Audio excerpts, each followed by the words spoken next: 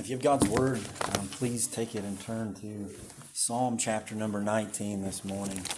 Psalm chapter number 19. That's where we'll spend most of or a good portion of our time as far as relating to the message this morning. Again, if you're visiting with us, we welcome you and praise God for your presence among us. And we thank God for you. Thank God for all of you. I'm praying that the Lord really accomplishes a mighty work in our hearts this morning as we gather around God's Word. If you've been with us, we've been taking some time just to talk about the church and the necessity of the church and the, essential activities within the church. And those things which we cannot give up, those things which we cannot deny, those things which make a church a church. And some of it sounds redundant and some of it may sound like we already know these things, but inevitably, it's those things that we already know that often get pushed aside and neglected or totally abandoned.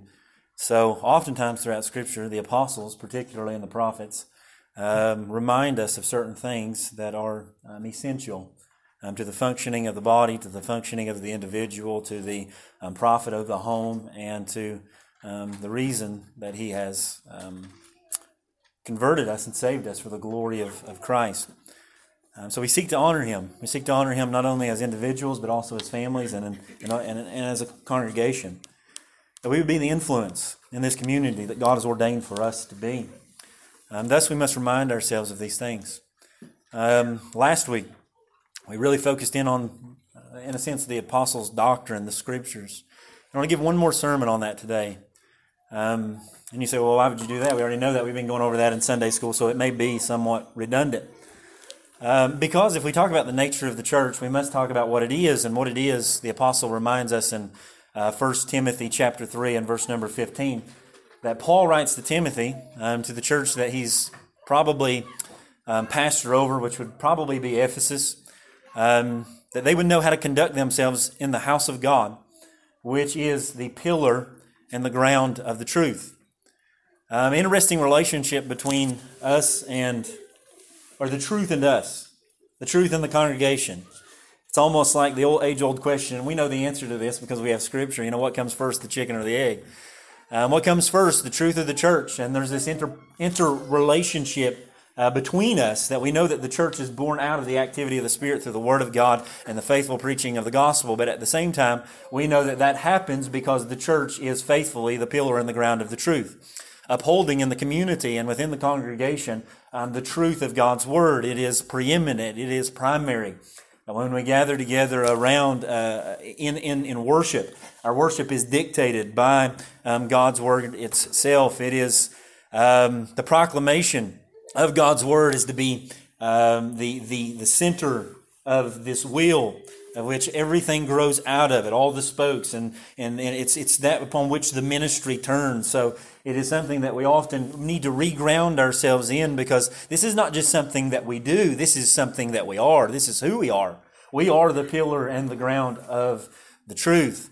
And we looked at 2 Timothy 3:16 and 17 last week, and I want to look this morning at Psalm chapter number 19, the last half of it. So if you will, we'll stand for the reading of God's Word out of reverence for it. And we'll take our reading up in Psalm chapter 19 and verse number 7. You read these words: "The law of the Lord is perfect, converting the soul. The testimony of the Lord is sure, making wise the simple. The statutes of the Lord are right, rejoicing the heart. The commandment of the Lord is pure, enlightening the eyes. The fear of the Lord is clean, enduring forever. The judgments of the Lord are true and righteous altogether. More to be desired are they than gold, yea, than much fine gold. Sweeter also than honey and the honeycomb. Moreover, by them your servant is warned, and in keeping them there is great reward. Who can understand his errors? Cleanse me from secret faults. Keep back your servant also from presumptuous sins. Let them not have dominion over me. Then I shall be blameless, and I shall be innocent of great transgression. Let the words of my mouth and the meditation of my heart be acceptable in your sight, O Lord, my strength and my Redeemer." Let's pray one more time. Father, again, we come to you just to thank you for your presence among us. God, and we pray that you would be with us even now as the Word of God goes forth, that you would open eyes, that you would open ears, that you would give us tender hearts, Father, ready to receive God's Word, and that we would receive it with joy. Father, I pray for my own self that you would help me to be faithful in the Word and that you would help me to preach with joy, Father. Not a begrudged old man standing up proclaiming truths of antiquity or traditions of men, but the very Word of God. Father, that there would be a reverence among us, that this is the Word of God, but there will also be such a joy that this is the Word of God, and that while you could have abandoned us many ages ago, and probably should have according to our standards and worldly standards, men and women whom we have abandoned for less, much less than the offense that we've caused against the holy God. Jesus Christ, the righteous, the Son of God, enters in to the world to save sinners like us. Not only that, but to leave us a great treasure in the Word of God, that you might govern our hearts and govern our lives and make us more like your Son, Father. It is an immeasurable treasure. So as we sit this morning before the Word, we recognize that we sit before you, Father. And as we proclaim the Word this morning, we recognize it's not ours, Father, but yours. And you have settled it in heaven, and it is, as David states here, a treasure beyond measure and sweeter than the honeycomb. So, Father, may we taste this morning and see that the Lord is good. And even to the point of transforming, converting the soul, Father, would you make us more like your Son this morning by virtue of what Christ accomplished? With the Spirit of God, Father, just take our hearts this morning to high and holy places, Father. Make us something that we have not been in former days as you continue to transform us by the renewing of our mind, Father. So give us just a few moments out of the week this morning, Father, to just stay our hearts and focus our minds on you, Father. And we trust you to do this because we know that left up to us, it's an impossibility. Lord, we love you and thank you. In Jesus' name, amen. You can be seated. Thank you.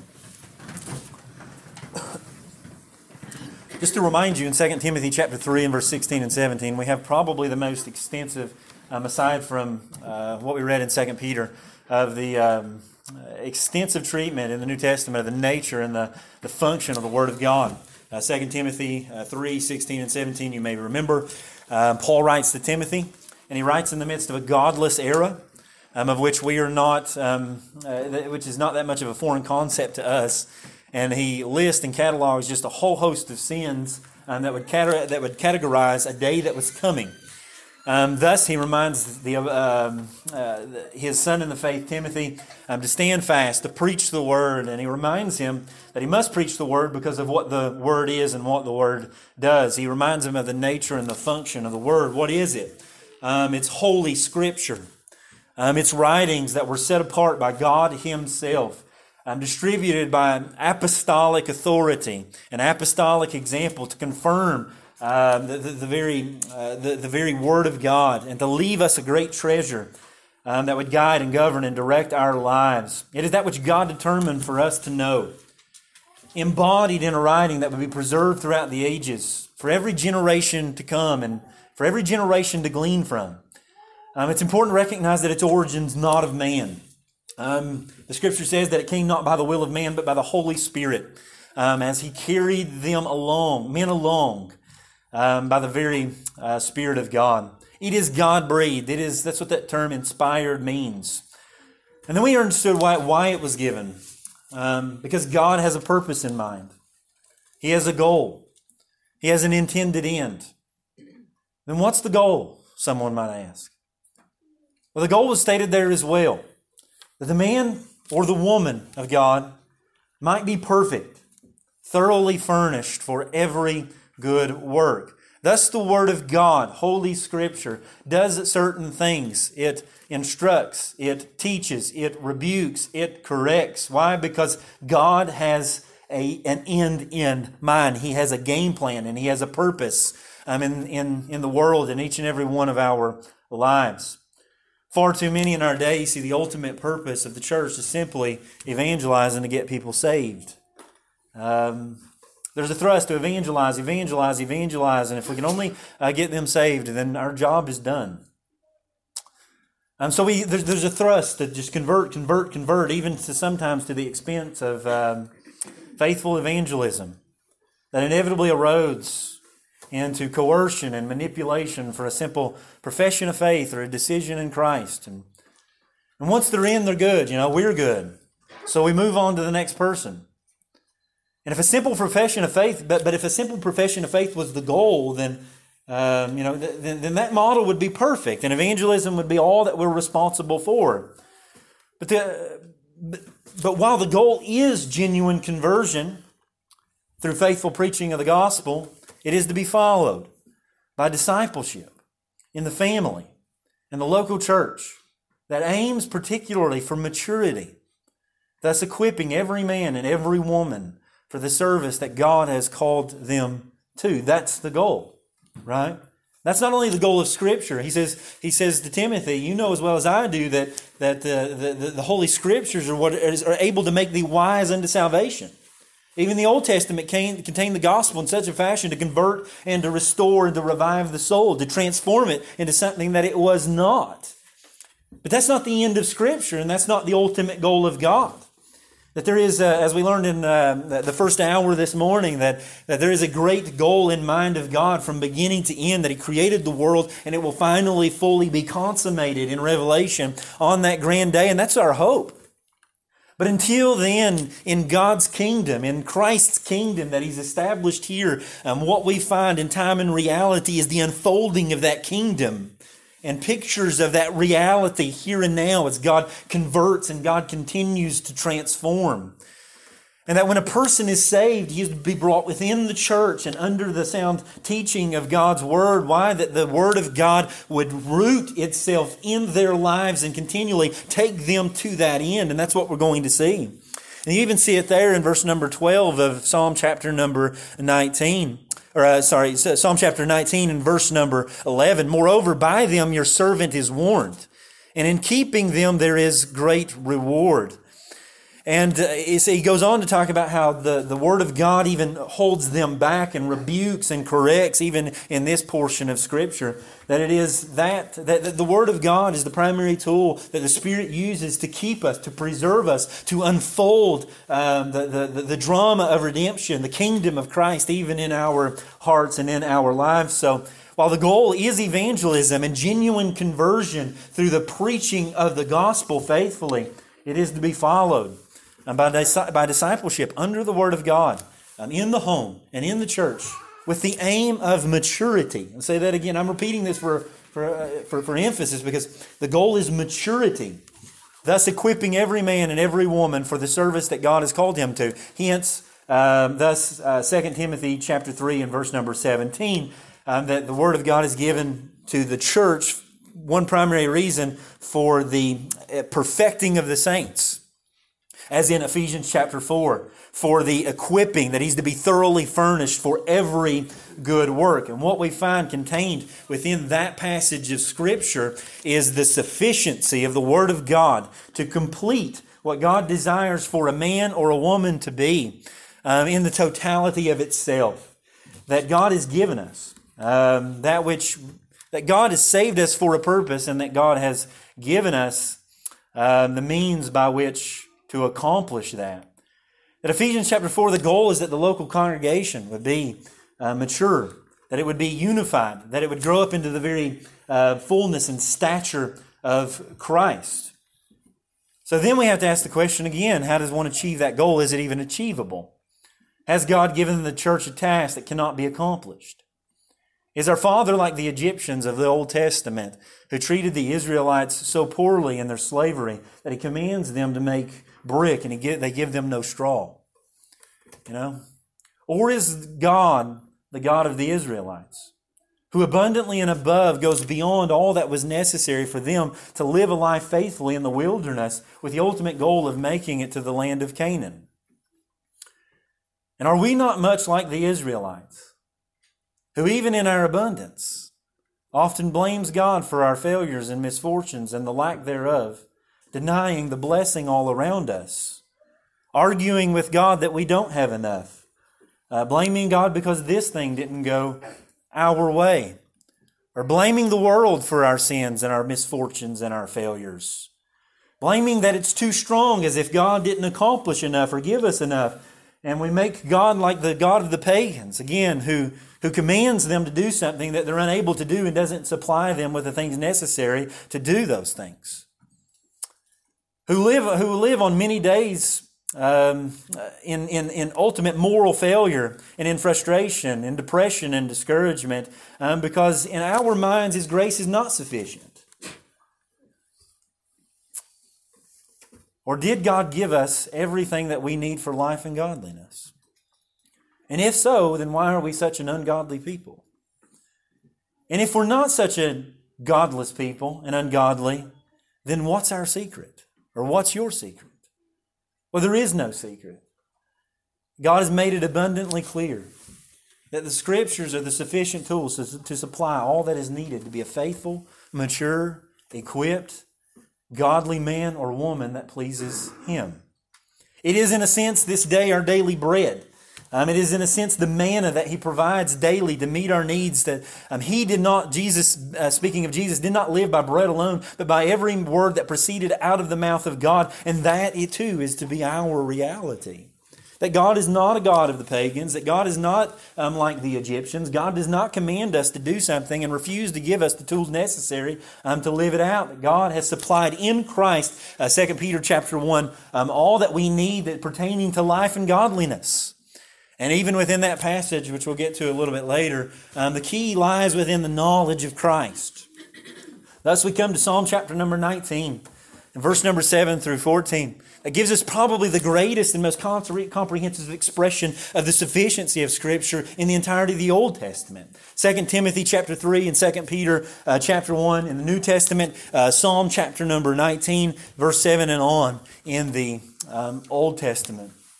And what we read is in this portion of Scripture is about the creation of God. If you were to read verses 1 through 6, you would see that great portion of Scriptures that the heavens declare the glory of God and the firmament shows His handiwork. And he goes on to just glory in the presence of God's creation. And then David spends the last half and even more of it just glorying in the special revelation that God gives to His people. I mean, we are enamored by the sun today. We are enamored by the beauty of creation.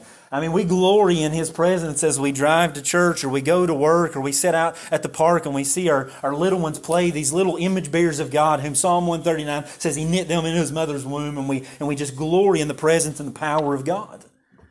And David says, how much more, in some sense, should we glory in the presence of a book that contains all that we need for life and godliness? I mean, how in the world that all falls to the feet of Satan, the world, the flesh, and the devil, if not governed by the special revelation that God has given us. That God teaches us in creation that there is a God to be worshipped. But God teaches us in the Word of God, and the Bible preserves for us how that God is to be approached. And it gives meaning to all that. It gives meaning to your career. It gives meaning to your wife. It gives meaning to your husband. It gives meaning to your marriage. That while we glory in the magnificence of the creation that God has set before us, I believe that the Scripture is overabundantly clear that what we have contained within the Word is even more more precious than gold, even fine gold, he says. Why? Because it is contained within this Scripture necessary for us to make sense of all of that. And all of this, that without this, we are nothing more than mere animals walking around knowing that there is something that we ought to do and not knowing how to do it. Like the Egyptians. He's a God, He would be a God of the Egyptians, but He has not left us to ourselves. Even our own wickedness and our utter depravity and our own unfaithfulness and our own rebellion, God just continually coming to us in different forms, giving to us a word to govern our thinking, to guide our minds, to restore our hearts, to revive us, and so many other things. And it's given by a man by whom we can probably relate. In our culture and in our day, and even within the context of the church, it is almost our tendency to abandon the things even before us and seek after other methods, other philosophies, other sciences, other things to make sense of the world and how we're to obey God. And many arguments are, they don't deny the sufficiency of Scripture, but in a sense they do, by saying that not only do we have the Word of God, but we need these other sciences. We need philosophy. We need psychology. We need certain things to make sense of these things. As if the first 1900 years of church history, who didn't have modern psychology and many of the textbooks that we have that are just, and many of the other theories that are coming out that just make so much sense of things like racism and sociology and psychology and philosophy and all these things that just the last 50 years or the last 2 decades have came out, man, it just made sense of everything, as if for the last 6,000 years and the last 2,000 years of church history that they didn't, Well, if that's the case, you'd think, man, we'd be such a much more godly people than in previous days, wouldn't we? I mean, how in the world did they survive without the latest sociology textbook?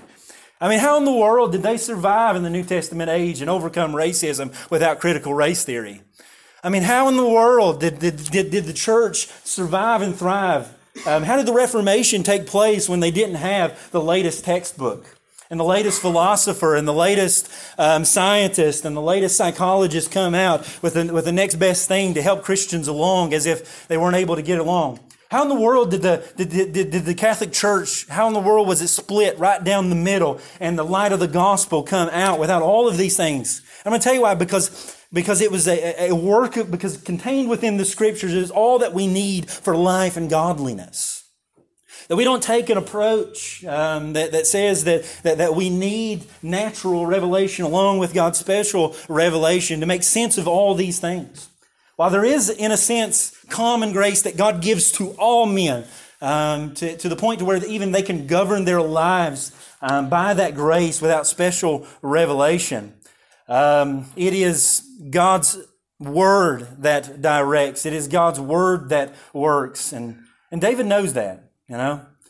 Again, David is not a man of antiquity that just can't relate to the things that are going on in our day. That's often the argument, that the Bible is a book of antiquity written by men in a different context, and they just don't understand 21st century or 20th century Christianity, Thus, we need some additions to what we have here contained within the Scriptures to make sense of it all. And while we believe the Scriptures, we need more. I'm going to argue that we don't. And I'm going to argue that King David was not too far from us, nor was any of the other men throughout the Scripture. We're all made of the same stuff. The apostle says that there is no sin that is not common to man. The apostle, I believe it was James that wrote that Elijah was a man with passions like we are. Thus, the faithful, fervent, effectual prayer of a righteous man availeth much. The man is made and been constituted of the same stuff since Adam. And coming out, we struggle with the same things. Now, yeah, there's just new tools to carry on with greater depravity because of the technology of the age. But inevitably, it begins in the same place with the same sins of old that they struggled with, that we struggle with in this day. David was an example of someone who occasionally sought the advice of human counselors. Why? Because he was a man who was wrought with sin many ways like we are. As many of the Psalms reveal, he seeks out human counselors, but ultimately he always turns to God for answers. And he was especially dependent on God alone when he struggled with personal problems or emotions. Whether it was he was hit by depression or inner turmoil, he turned to God and wrestled in prayer. When the problem was of his own sin, what did he do? He repented. He was broken and he was contrite, and he prays in Psalm 26, "Examine me, O Lord, and try me. Test my mind and my heart." The spiritually mature always turn to God for help in times of anxiety, distress, confusion, unrest of the soul. And they're always assured of wise counsel and deliverance by God. And that happens because every need of the human soul is inevitably spiritual. And that's not to say that every need of the human is spiritual. We don't deny that. We don't deny that there is bodily needs that science can offer an answer to. We're speaking of the nature of the soul, what makes man man, that which defines him as him. It's not the external. It's not what makes you a human being is more than just scientific and the fact that you have an opposable thumb and a vertebrae and a backbone. It is that God has made you an image bearer of Him, and He's put within you this reality of a thing that connects you to Him. It's the human soul, and it is that which struggles. It is that which struggle with the human experience, that struggle with the emotion, that struggle with the spiritual nature. And David was a man who knew that. He knew what it was like to be exhilarated and go from being a shepherd to a king. He knew what it was like to be promoted in the world. He he wrote everything from absolute triumph to bitter discouragement. He went the gamut of all human affections and all human emotions, and from poverty to prince, to king. He wrestled with pain so deep that he could hardly bear to live. His own son, Absalom, tries to kill him and then was killed. He suffers from horrible guilt because of immorality and murder. His children brought him constant grief, and as a result of his own sin, his own son dies because of his iniquity. He struggles to understand both the nature of God and his own heart. Of God, he says, holy and awesome is his name, while at the same time he looks at himself and he says, wash me thoroughly of my iniquity and cleanse me from my sin. He told God often exactly how he felt, and he cried out for relief, though he admitted God had every right to punish him. And at the end of the psalm, David's psalm here, he looks out of a window of hope, and sometimes he doesn't find it. But he waits on God. He knows of the all-sufficient Savior, even though he doesn't know Christ in his fullness. He knows of the saving grace of God and what it takes to reap the reward of that. Thus he seeks after God. Listen, David's made of the same stuff that I am. And he's made of the same stuff that you are.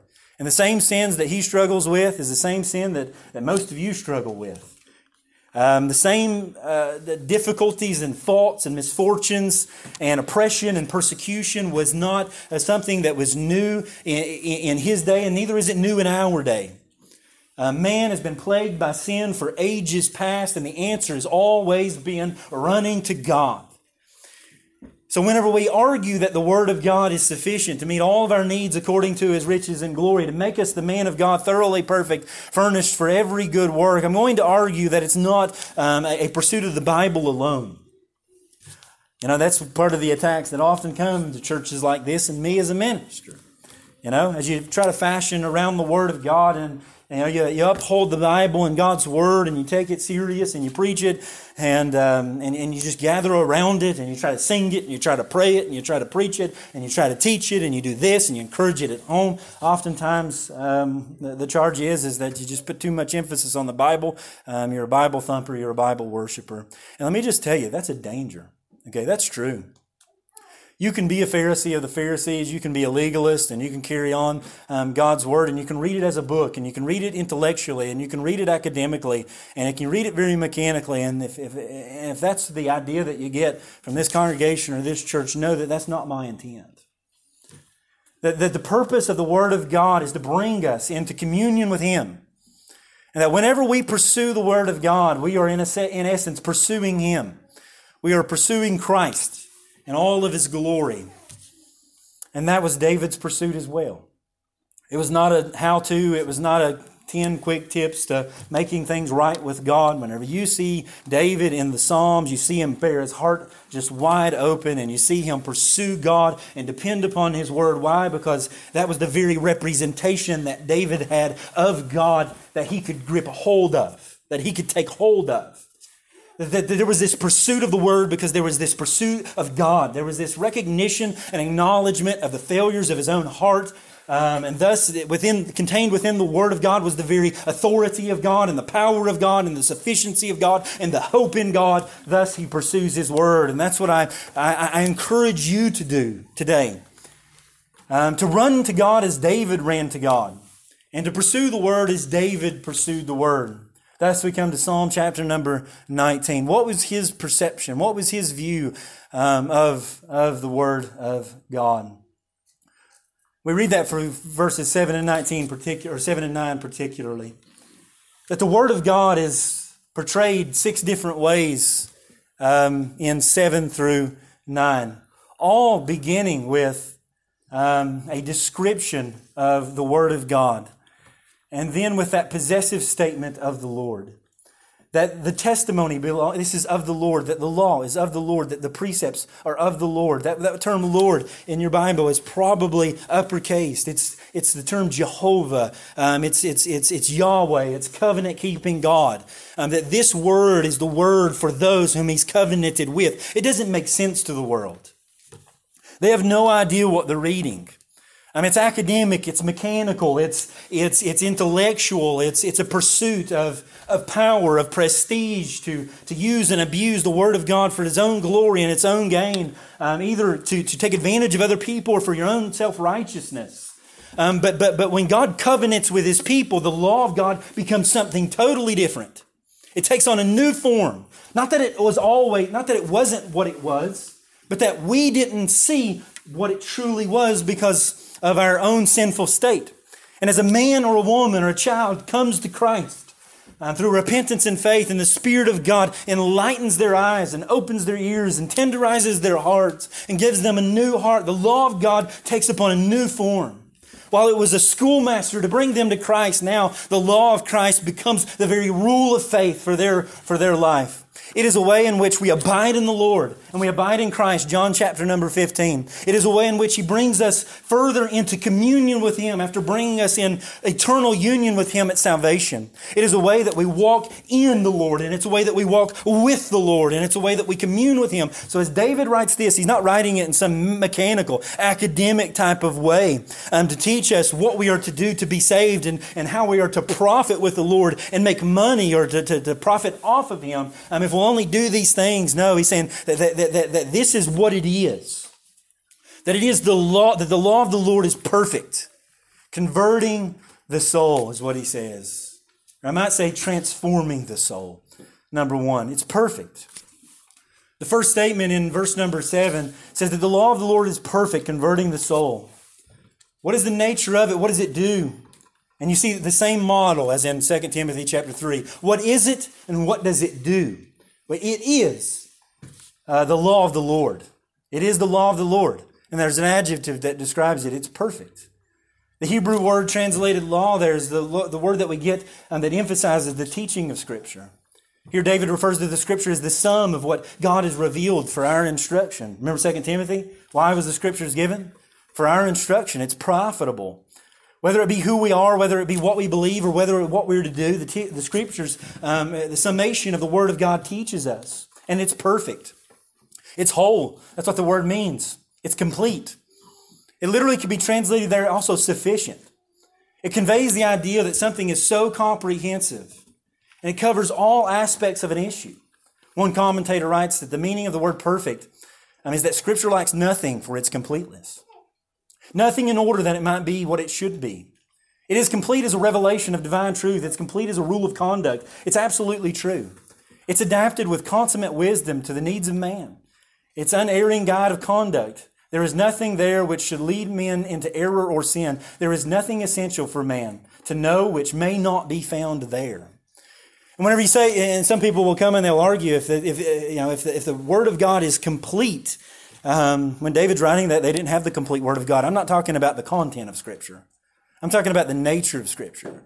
That when God gives it, it's all that you need for life and for godliness. That it carries with it the ability to accomplish what it came for. It does not lack. Teaching on marriage doesn't lack.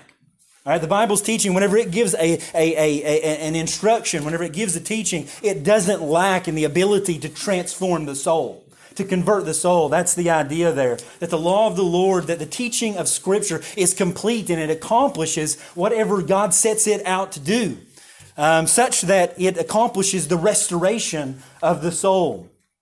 That's what the idea there is. Restoring the soul. But the word translated restoring could also mean converting. You may have a translation that says reviving or refreshing. But probably an all-encompassing term for that could be transforming. That the Word of God, the law of God is perfect. It is complete, it's whole, it's sufficient, and it transforms. The word soul refers to the one's person, the inner man, that thing we talked about earlier, that thing that makes us us. The thing that makes you you, that makes Damon Damon, the thing that is inside this body of flesh. That which gives life to it and makes it accountable to God. David says that whenever teaching of Scripture goes forth, the law of God goes forth, it's completely sufficient to make you what God desires for you to be, to take you from A to B, in to beginning. You started out like this, and the Word of God is sufficient to make you that. That God is not the God of the Egyptians, that doesn't give straw and tells you to make brick. He doesn't tell you to do something and tell you to accomplish it, but He doesn't give you the equipment to do that. The Word of God is sufficient to transform and take an old hell-bound, rebellious sinner who is lawless and loves himself and self-righteous and self-exalting and pursuing everything but God and pursuing everything in himself. And He's able to take that man and restore and revive his soul and make him what he is not. And thus we should trust the Scriptures. And then that's what he goes on to say in the second illustration. The Scripture is trustworthy, imparting wisdom. It is the testimony of the Lord is sure, making wise the simple, he says. But David further expands on the sufficiency of Scripture when he writes those words. The word testimony speaks of Scripture as a witness. Not only is it a law, it's a witness. Not only is it teaching, but it is a divine witness. Whose witness? Scripture is God's divine witness to who He is and what He requires of His creation, particularly us. The term sure there means that His testimony is just that. It's sure. It's unwavering, it's immovable, it's unmistakable, it's reliable and worthy to be trusted, such that it provides a foundation on which to build one's life and their eternal destiny. So much more sure that Peter, as we learned last week and in weeks previous, speaks of an experience that he has on the Mount of Transfiguration that would just blow your mind. That no man up to that point had probably ever experienced. And Peter writes that the Word of God, he has a more sure testimony, a more sure word. He has something that is to be confirmed. Why? Because our minds, as good as they are and as keen as they may be, our eyes and our ears often mislead us. And you and I, Peter desires, Paul desires, Christ desires, David desires to leave us something more sure, something we can sink our teeth into, something that'll carry us into tomorrow, something that whenever all the world's falling apart, we can grab a hold of, and we know that we can bank on it, that we can hope in it, because it doesn't come from man. It comes from God Himself. Literally. That's the idea. That's the idea. One commentator writes, Peter knew a sounder basis for faith than any of the signs and wonders. He had seen our Lord Jesus Christ receive honor and glory from the Father in the Holy Mount and had been dazzled and carried out of himself by visions and voices from heaven. But nevertheless, even when his memory and his heart are throbbing with reflections of that sublime scene, he says, we have something surer still in the prophetic word. It was not the miracles of Christ by which he came to know Jesus, but by the word of Christ as interpreted by the Spirit of Christ. And we could go to Luke chapter 16, that premier text in which a man over in Hades or in the fire cries out that someone would come back from the dead. And what does the man say? He says that they have the law and the prophets. If they won't believe them, they won't believe somebody that comes back from the dead. Something as glorious as a human resurrection. Why? Because that's happened. Men explain that away. Time and time again. You have the law, you have the prophets, you have the Word of God. They are sufficient to convert the soul. It is the divine witness of God Himself. That's the idea. Such that it makes men wise. It makes the simple wise, he says. The Hebrew word there translated simple comes from an expression that literally means to open a door. It gives the idea of a naive person whose mind is constantly open. You heard the idea you just need to be open-minded? That's the idea of the simple. He's always open-minded. He doesn't know when to close the door. Thus, the devil gets a foothold in and just ravages his heart and ravages his soul. He says that the Word of God is a testimony, a divine witness that teaches men when to close the door, when to open the door, what's wise and what's foolish, when to go and when not. It teaches men how to carry themselves in the world. It teaches men what's profitable and what's not. It teaches them how to carry themselves and not be a fool. That's the idea. Number 3, Scripture is right, causing joy. This one was particularly convicting to me. Somebody's working. The Scripture is right, causing joy. The text says that the statutes of the Lord are right, rejoicing the heart, he says. That David adds here about Scripture's sufficiency, that it is sufficient to birth joy in the heart of those who adhere to God's word. He uses the term statutes there that literally could be translated precepts. That there are principles contained in precepts within God's word that are guidelines for not only character but also for conduct. And that God has created human beings to know how they are to be productive for God's glory. And that when a man lives productively for God's glory within those guidelines, that God produces a joy in his heart that is irrevocable. That the world cannot take away, it does not fade, it does not erode. That God, that even in the midst of affliction and persecution, you can sit like the Apostle Paul in a jail and write an epistle like Philippians, in which the key verse or the key word all throughout it is rejoice or have joy. That there is statutes within God's word that whenever we come under them and live within those guidelines out of a gratitude for what Christ has accomplished on our behalf and what God is, that it causes the heart to rejoice. It gives them a sense of well-being, of serenity, of tranquility, and of peace, such that it is without a doubt identifiable to the world all around us. That the Word of God brings joy to the heart. The Word of God brings joy to the heart. Has it been too long since you sat down with the Word of God and you read through a Psalm, or you read through Romans, or you read through 1 Corinthians, or you read through Revelation, and you raised your head with a smile upon your face because you are in Christ, and you are in God, and you're walking in His ways, and there's just a satisfaction of the soul that peace overwhelms you as you cast your burdens upon Him and you walk away rejoicing in your heart because you're living within the guidelines of God's Word.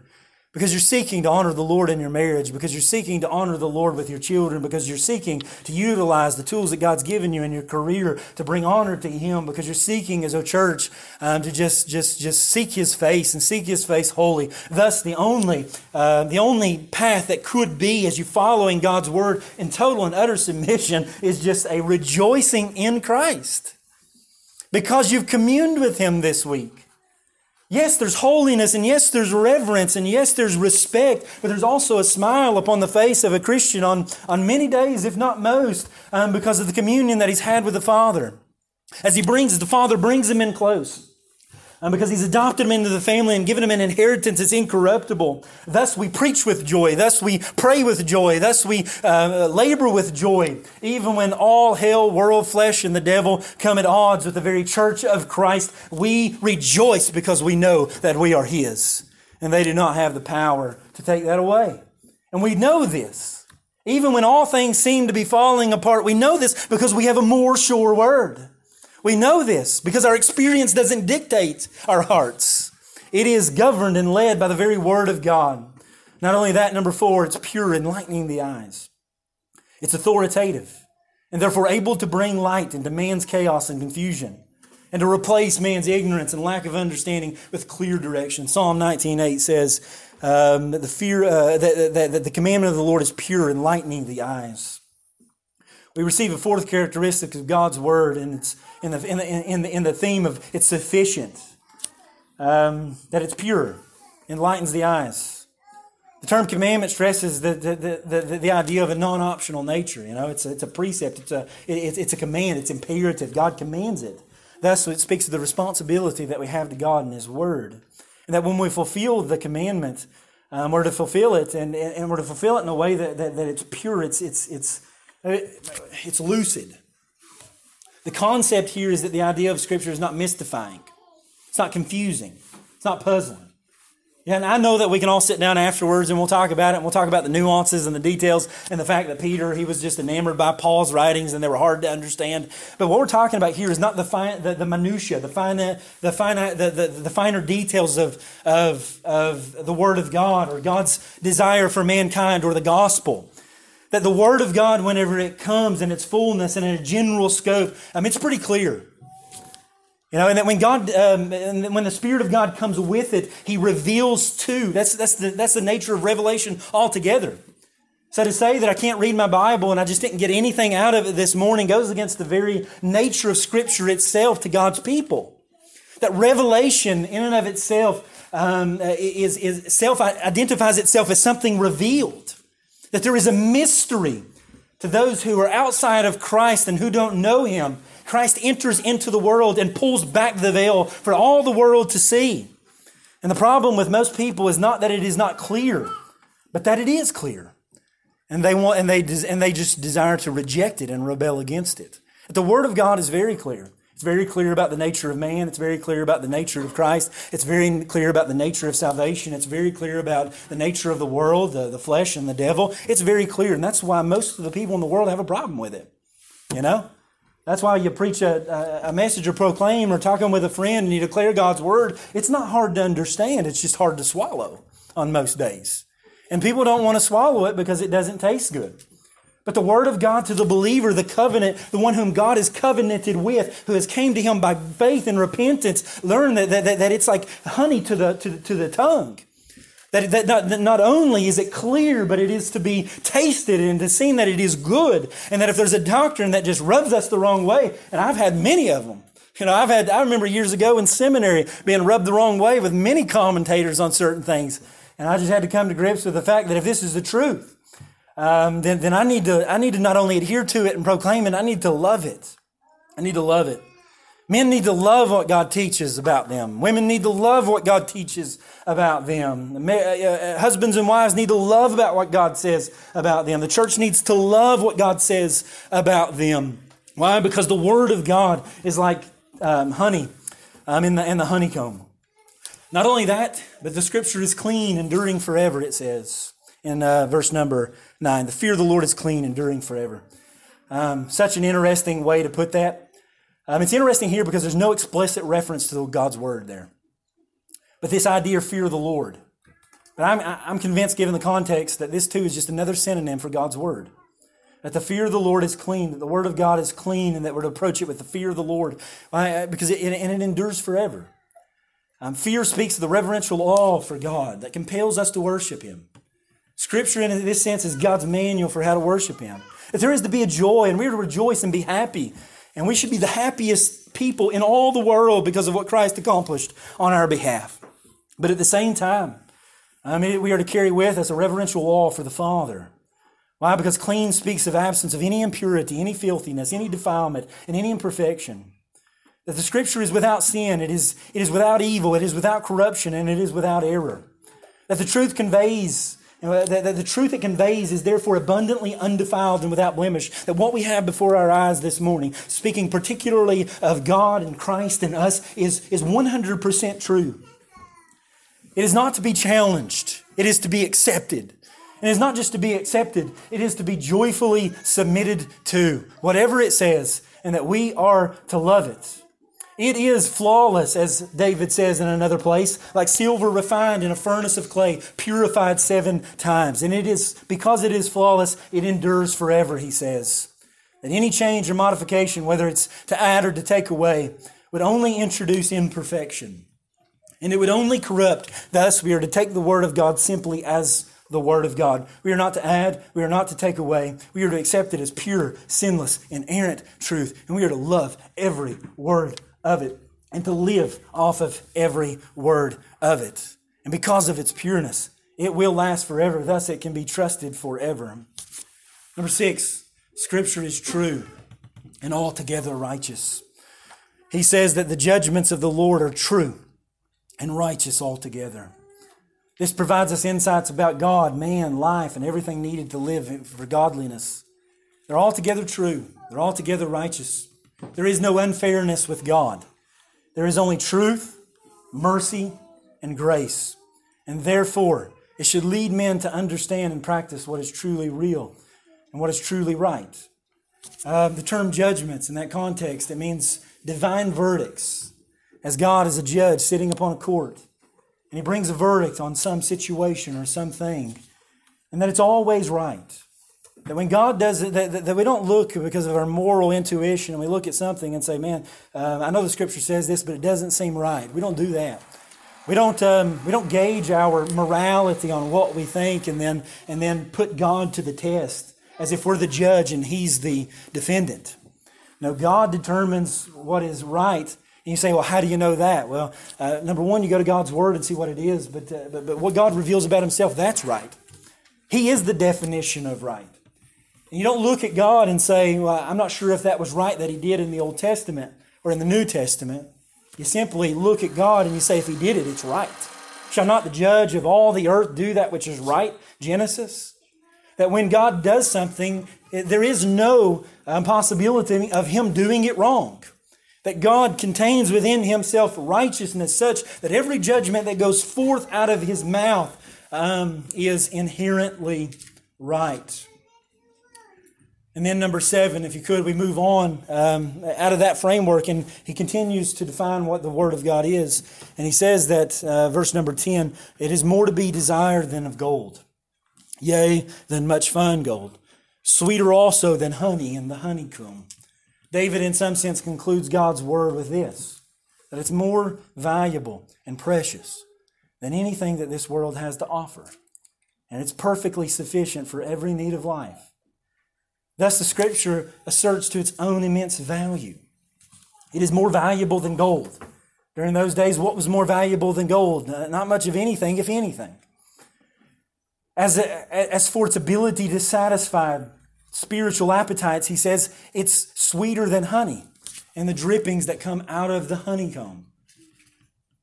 That what we have contained within the Scriptures is more valuable than your financial pursuits. It's more valuable than your house. It's more valuable than your cars. It's more valuable than your relationships. Why? Because God governs all those with this. And you'll never find meaning in that is of eternal value unless you take the revelation that God has given you to govern that. That's the idea. And that when one walks in the precious nature of the Word of God within those guidelines, he sees the value of it.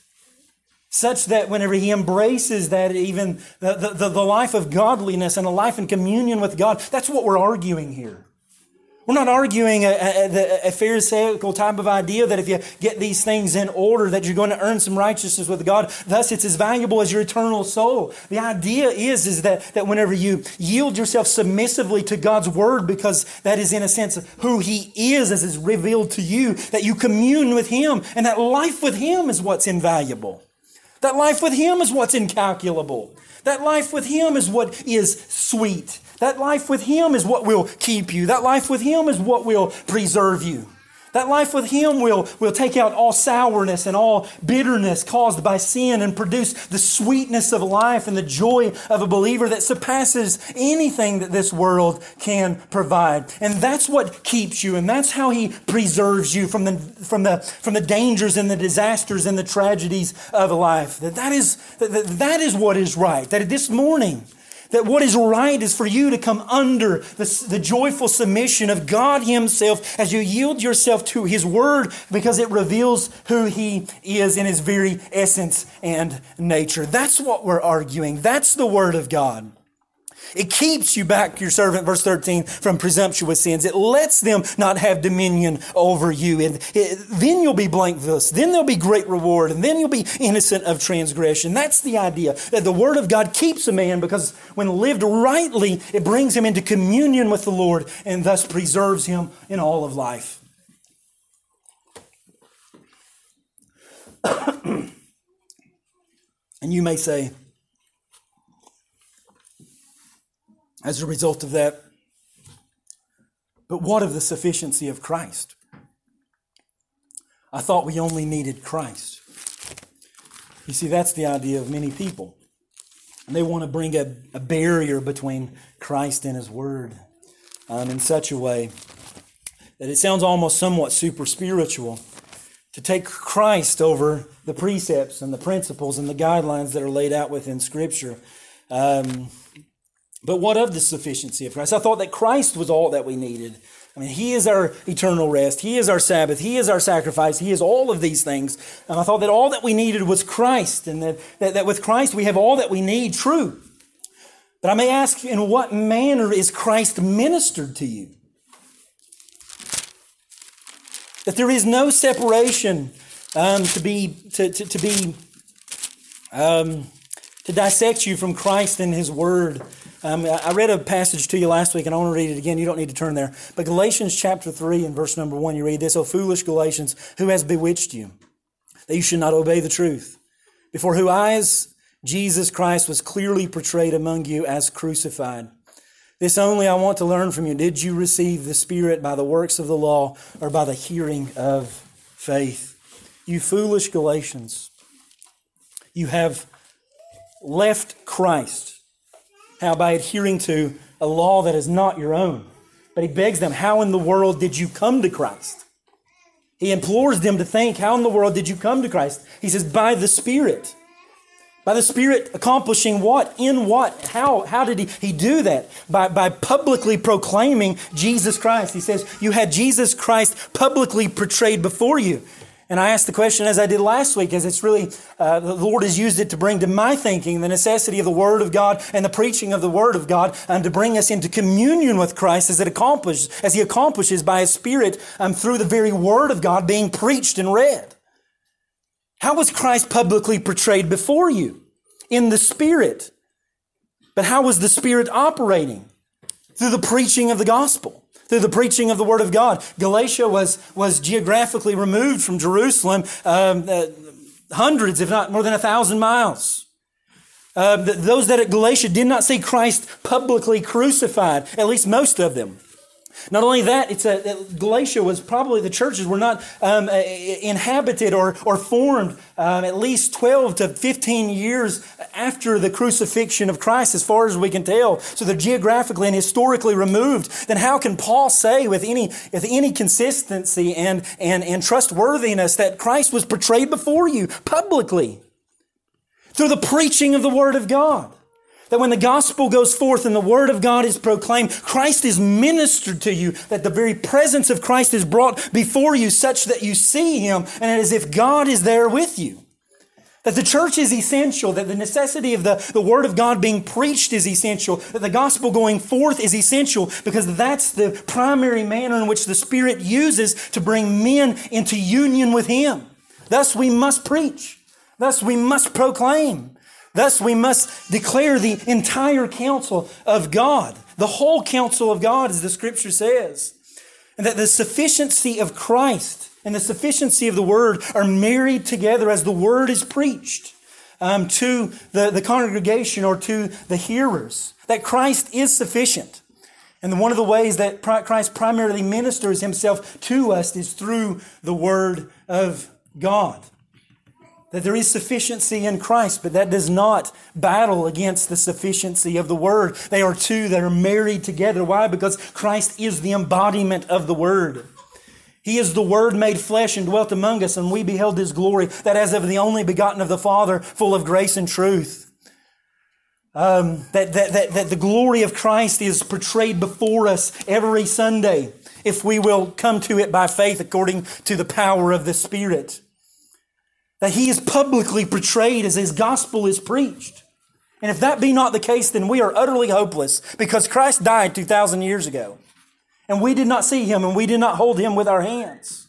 Then how in the world do we receive Him? By the preaching of the gospel and the preaching of the Word. And that's what you see in 2 Peter in chapter number 1. That everything was given to us according to life and godliness is the argument that the Apostle Peter makes.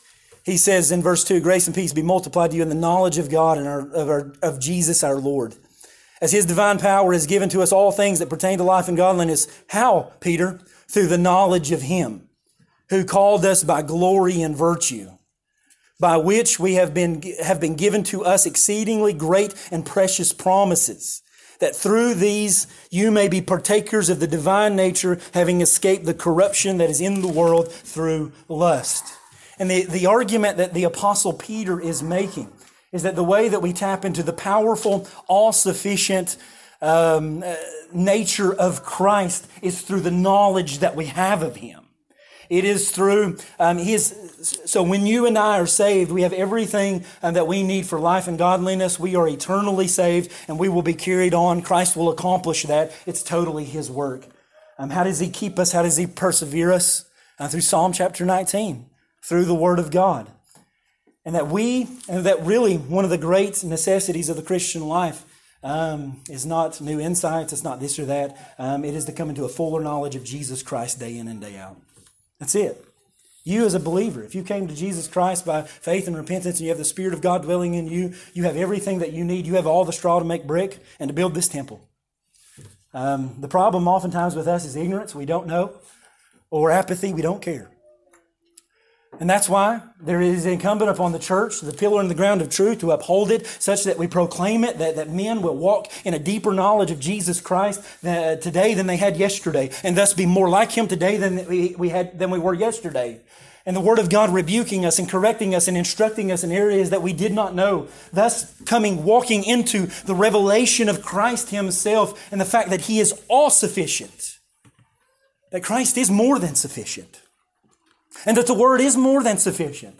And these aren't two opposing doctrines. These are one and the same. That Christ is the Word. And that what we have for us, that Christ should be the ultimate subject of our preaching. That if you get tired of hearing a gospel message, then there's plenty of churches that will spend 2 days a year preaching on Him and throwing Jesus Christ a bone. But here, if we have not Christ, we have nothing. That Christ is the subject and the totality of Scripture. When Jesus is on the road after His resurrection, He takes some disciples aside on more than one account and He talks to them and exposits the Old Testament Scriptures concerning Himself, and He tells them of what is to come. That Genesis is about Christ and the coming consummation, that Revelation is about the final consummation. And everything in between is about Jesus Christ sitting at the right hand of God the Father, putting His enemies under His footstool, building His kingdom, saving people by the grace of God, and keeping them until that end. That Christ is more than sufficient, thus we must preach the Word. Why? Because He is the embodiment of that Word. That He is our ministry. They are not at odds with one another. That Christ is the key to a godly life.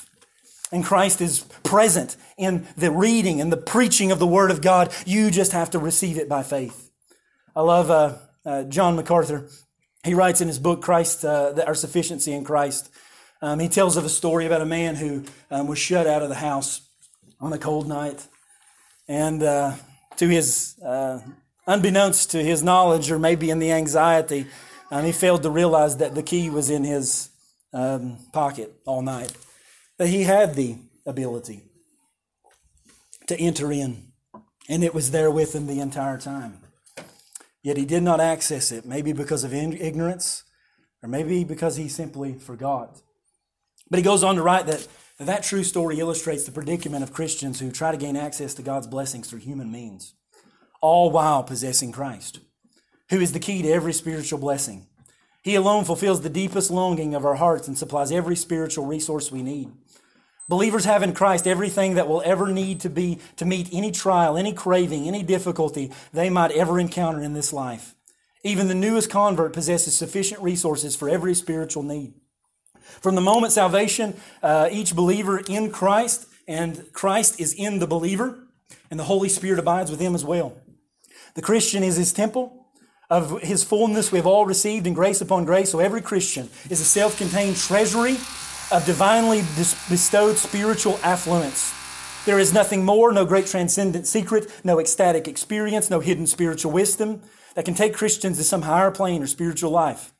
His divine power has been granted to us pertaining to life and godliness through the knowledge of Him who called us. The true knowledge of Him refers to saving knowledge. To seek something more is to frantically be knocking on a door, seeking what is inside, not realizing you hold the key in your pocket. No higher knowledge, no hidden truth, nothing besides the all-sufficient resources that we find in Christ exists that can change the human heart. That Christ is sufficient. And that contained within you, if you're saved by the grace of God, is a treasury and a wealth of knowledge. That Christ stands up, as in Isaiah 9:6, as the wonderful counselor, who was tempted in every way like you are, yet without sin. Thus we have a great high priest who can sympathize with us. Therefore run boldly to the throne room of grace. That we have everything that we need. That God is not an Egyptian tyrant, commanding something to be done, yet not giving it. He gave it all in Christ. And thus, let us pursue the Word, church. But not for the Word's sake. Not for the sake of intellect, not for the sake of academia, not for the sake of cerebral enjoyment, but let us pursue the Word of God because we pursue Christ. Let us preach the Word of God because we preach Christ. That's why in 1 Corinthians 2, the apostle comes to the conclusion that if he's going to preach anything, it's going to preach Christ and Him crucified. He does not come with eloquent words. Some people argue that they didn't have eloquence back then, that it was days of antiquity. Let me tell you what we don't have today is eloquence. The Greeks had eloquence. The philosophers of old knew how to put on a drama. They knew how to use rhetoric. They knew what was, men would walk around as philosophers and rhetoricians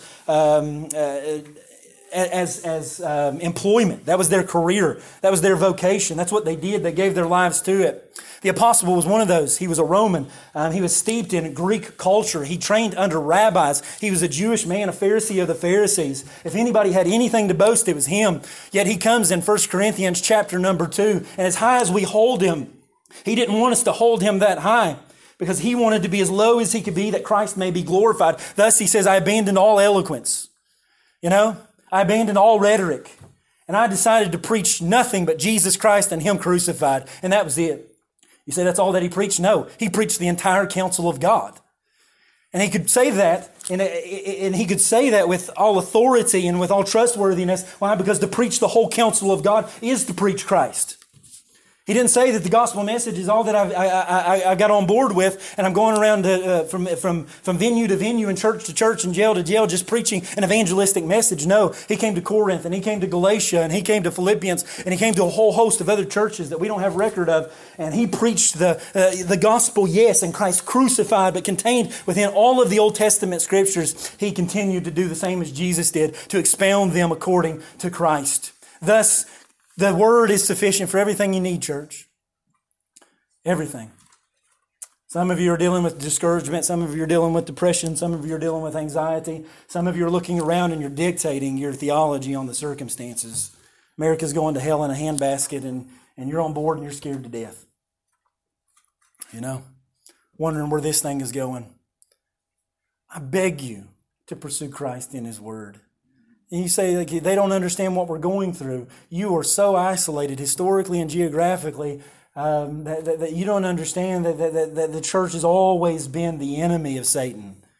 Persecution has always been a thing. Opposition has always been a thing. Look at Paul. Look at David. David understands. Read the Psalms.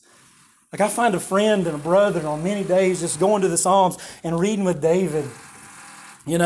Who understands my darkness, and who understands my discouragement, and who understands my depression, and who understands the opposition, and who understands the environment, and who understands the battle with the flesh, who understands the battle with the devil, who understands what it's like to not get what is owed to him, and even what God ordains is right, but taught to be patient and long-suffering, and taught to love, and given friends along the way to encourage him, that we are not geographically and historically isolated from the God of the Old Testament or the God of the New or the church in recent days. This is par for the course.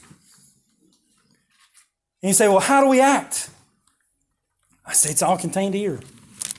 It's there. Peter tells us that we are to act as Christ did.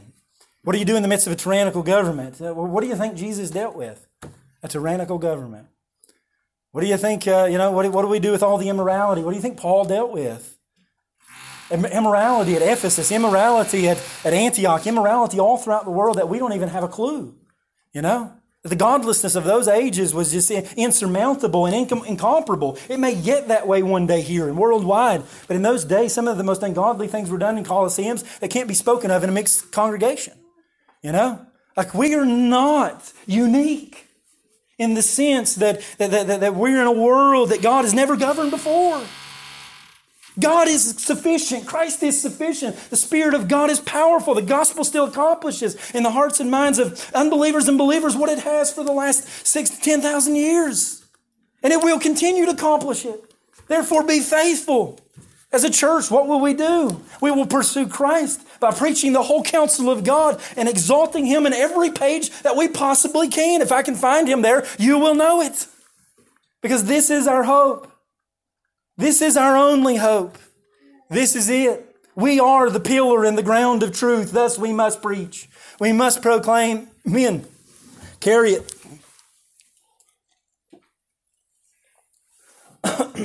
Into the highways and into the hedges. Carry it into your homes. It is sufficient that you have contained within you all that you need for life and godliness. May God reveal it to you as you pursue it in His Word. Let's pray. Father, we love and thank you and praise you for the glory of Christ. Father, we thank you for the sufficiency of your Word. We thank you that you have not decided to wait till the last 5 decades to bring about the truth that will finally set us free as God's people, but that you have constantly been pursuing a covenant people since the very beginning. God, that you have always revealed yourself in many forms to those, Father, whom you desire. Whether it was Adam in the garden by pursuing him, whether it was coming to Abraham, Father, and covenanting with him, whether it was going to the prophets, whether it was speaking audibly to apostles and prophets in former ages, or us in these final days speaking to us through Christ, and leaving us through Paul and Peter and many other men, a faithful word to carry us on. God, we are insufficient, and in our weakness we find strength. So may we find it this morning. May we look at the world and everything that's going on and in the midst of wringing our hands, Father, stop and remind ourselves of the great and precious promises that are in Christ. Father, as we struggle with sin day in and day out, and some even to the point where it feels we are enslaved once again, may we remember what Christ accomplished on our behalf. And may we pursue Him. And may the glory and the majesty and the beauty of Christ just disintegrate any desire, Father, to pursue the lusts of our hearts. God, may we be so present, may you be so present manifestly among us in the preaching of your word and in reading and in prayer and in the midst of God's people that there is no way in the world that we could not, or that we could engage in such sins. Because we know how dishonoring it is to you, and we love you. Father, we love you so much. And we glory in your grace. And we thank you for your immeasurable glory in Christ. God, and we put our hope in you. And in some sense, we put our hope in the word. These great and precious promises, Lord.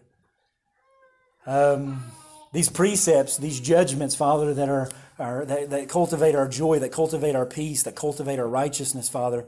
And we understand the embodiment of that was Christ, who is our peace, who is our rest, who is our righteousness, who is our law, Father. So as we submit to the word, may we forever submit to Christ. May we not worship a book or give ourselves over to mental exercises.